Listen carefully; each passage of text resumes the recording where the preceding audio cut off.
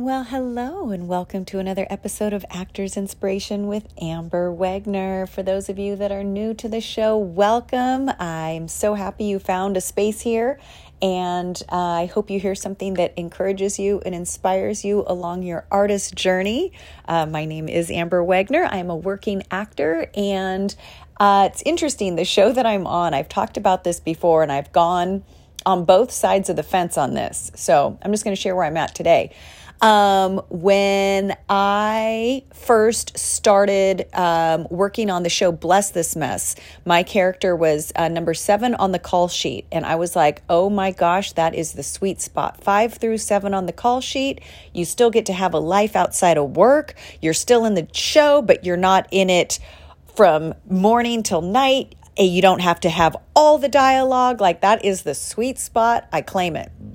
And then I saw a business coach, and I spent some time with her, and I told her how my goal was to be 5 through 7 on the call sheet. And she was like, whoa. She was like, do you ever want an Academy Award? Do you ever want an Emmy? Do you ever want one of those things? I was like, yeah. She's like, 5 through 7 on the call sheet isn't going to cut it.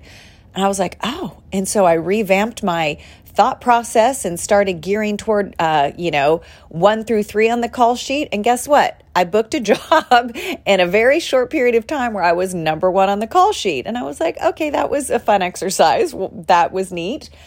And then the more I work in television, honestly, the clearer I am that like 5 through 7 on the call sheet is actually my sweet spot right now. That may change, but right now my character is actually number 8 on the call sheet.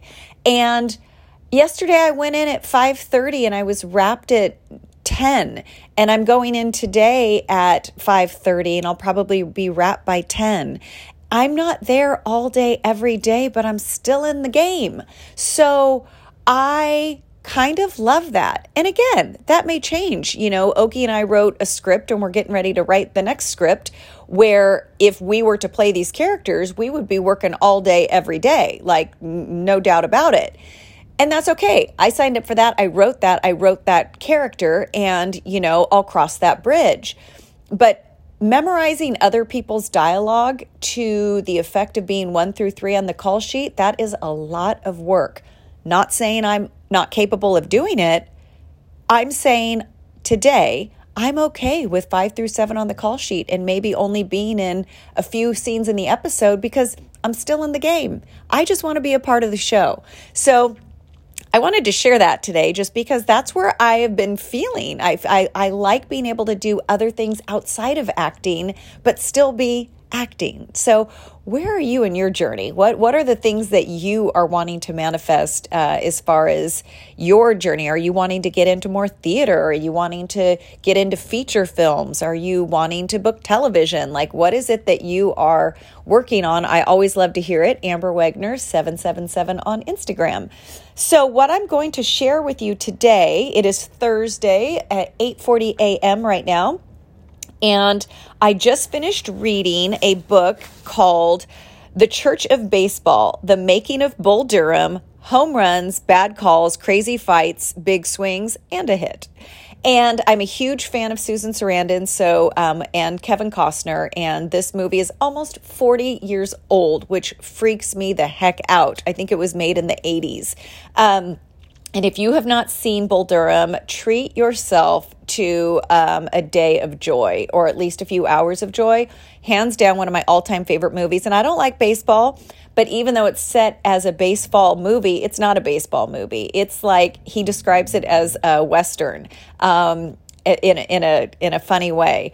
But anyways, it's Ron Shelton is the writer-director of Bull Durham, and he wrote this book about the making of the movie. And you know me, well, if you don't know me, I love the ins and outs, the nitty gritties, the behind the scenes. All the podcasts that I listen to are about making content or actors' journey on how they got from point A to point B.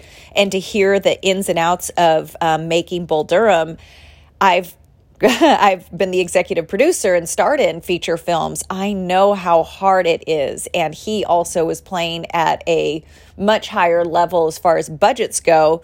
But there was a few nuggets in here that I took away, and I've dog-eared several pages in this book because he is an actor's director and he's an actor's writer. And there's a few things in here that I wanted to share with y'all because I think they are good things to know. So he's talking about when he was casting Annie Savoy, who is the lead woman. He said, I wanted to find an actress who could show me things I didn't know. That is a principle of casting that is critical on how I approach the process. I want to be able to hand a part to the actor and tell them, up until now, I know more about this character than anyone. Now it's yours. Show me all the things I don't know. I want to be surprised by casting. The audition process should be one of discovery, not just of finding a face to match what you need in your head. And then he goes on to give an example. He says, a couple years after making Bull Durham, I wrote the female lead in White Men Can't Jump for an upper middle class woman from Smith or Bennington who runs away with a man she thinks is a rebel, warrior, poet, athlete, but 5 years later he looks like a slacker slob. It does not say that she should be white, but it's kind of built into the character breakdown. The part went to Rosie Perez, who fit nothing in the character description. Not a line of dialogue was changed for Rosie, and the performance was far from what I had in my head. It was better. In the script, the character description was succinctly summarized when Rosie's character appeared on Jeopardy, and I rewrote the off-screen line for Jeopardy announcer to introduce her as a former disco queen from Brooklyn. So much for the upper middle class white woman going to Smith or Bennington. So I love how he says, let me tell you how much I know about this character, and I'm inviting you to tell me the rest. Oh, I thought that was just like a nugget of joy. And he also goes on to talk about, the casting process and how much goes behind the scenes. He says, auditioning is the most unnatural act. The actor doesn't have a clue what the director is looking for and has yet to make specific choices about how to play the scene. Play it big, play it small, underscore lines, throw away lines. Is it supposed to be funny? The actor's dilemma is further confused by the fact that often directors don't know what they're looking for until they see it. If actors knew what was really going on behind the scenes, he said they might look for another profession. And he goes on for another paragraph how so much of it is political, especially as you get into bigger budget movies. There's literally the A list of actors that companies say, okay, these are the 10 actors that are the most bankable, and they try really hard to get those 10 actors in, one of those 10 actors in the movie for business reasons. So it's not about the talent. It's not about, the performance that they give. Oftentimes the director, the producer have to fight for the actors that they see best fit for the role because the financiers want the one that's the most bankable, not the one that's the most talented. And that's rough, it's rough. It's a rough reality. Side note, my dog is literally snoring under the sheets next to me because I'm still in bed in my bathrobe. And I was recently, again, total side note, it's been approached to me multiple times. Why don't you do your podcast live? Why don't you do it like on air, with visual as well as audio?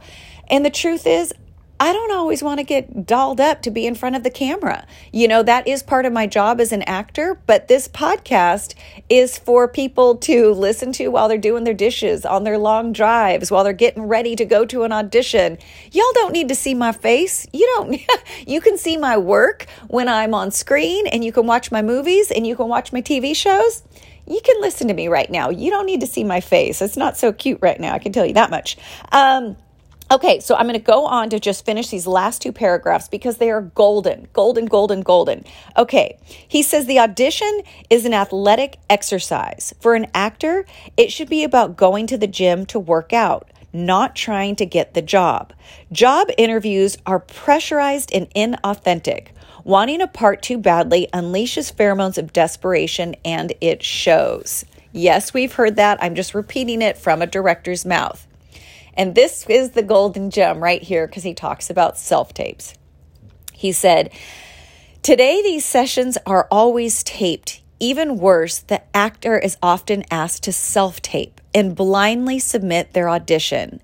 This is a miserable excuse for a human engagement and unfair to the actor. It's also unfair to the director and producers who aren't getting to interact with live human beings, missing out on the energy, unpredictability, and spontaneity that can be more revealing than the line readings. If it were possible, I would never tape, because that tape gets passed up the food chain to someone in the studio or network who passes instant judgment, having never been in the room to see what's possible. If Rosie Perez had been on tape, she wouldn't have gotten the job. Oh. So, what are your thoughts on all of this? Please share with me, Amber Wagner 777 on Instagram, because I would love to have conversation about some of the things that are said here, because to me they're nuggets. They are golden nuggets from the horse's mouth of somebody who's been in the business and who is working with A-list actors. So I've dog-eared a few more pages that I'll bring to you in upcoming episodes, but I don't want to sit here and just read a book to you for the rest of the day. What I will do is close by giving you the encouragement and the invitation that if what you're doing in your career, in your life, isn't working, do something different. What is it that you can do differently that you have been avoiding? Have you been avoiding taking a class? Have you been out of class in a while and just want to work your instrument? Find a class. Find a local class that will inspire you. Do you need new materials? Do you need to update your resume? Or your headshots crusty? Do you need new headshots? Whatever it is that you feel like you need to do to take your game to the next level, do something different, because there's that old saying, if you keep doing what you're doing, you're going to keep getting what you're getting. So I encourage you to step out with confidence. Know that April is just right around the corner. And what do you want to accomplish by the end of April, so that by May 1st, which is my birthday, you will have said, wow, look at what I achieved in a month because I said so. And that would be the best birthday gift to me, to receive a DM in Instagram saying, happy birthday, Amber, I booked 2 jobs. I would be like elated. That'd make me so happy. So just know that these are growing pains. These are growing times. And if it was easy, they wouldn't call them growing pains. They're called growing pains because it's not always easy. Growing new muscles hurts. Your muscles get fatigued. You feel like you need a massage. You feel like you need a rest afterwards because you've built these new muscles. Allow yourself to get messy, because if you are getting better at something, it's not always going to look good because you're trying new things. You're falling down and you're getting up. I encourage you to fall down and then have the strength and the desire to get back up and try again. That's it. I'm going to leave you with that. If no one else tells you today, I believe in you. Go create some miracles and always believe that you can. Take it easy. Surrender to what is and enjoy blossoming into who it is you're becoming. I'll talk to you soon.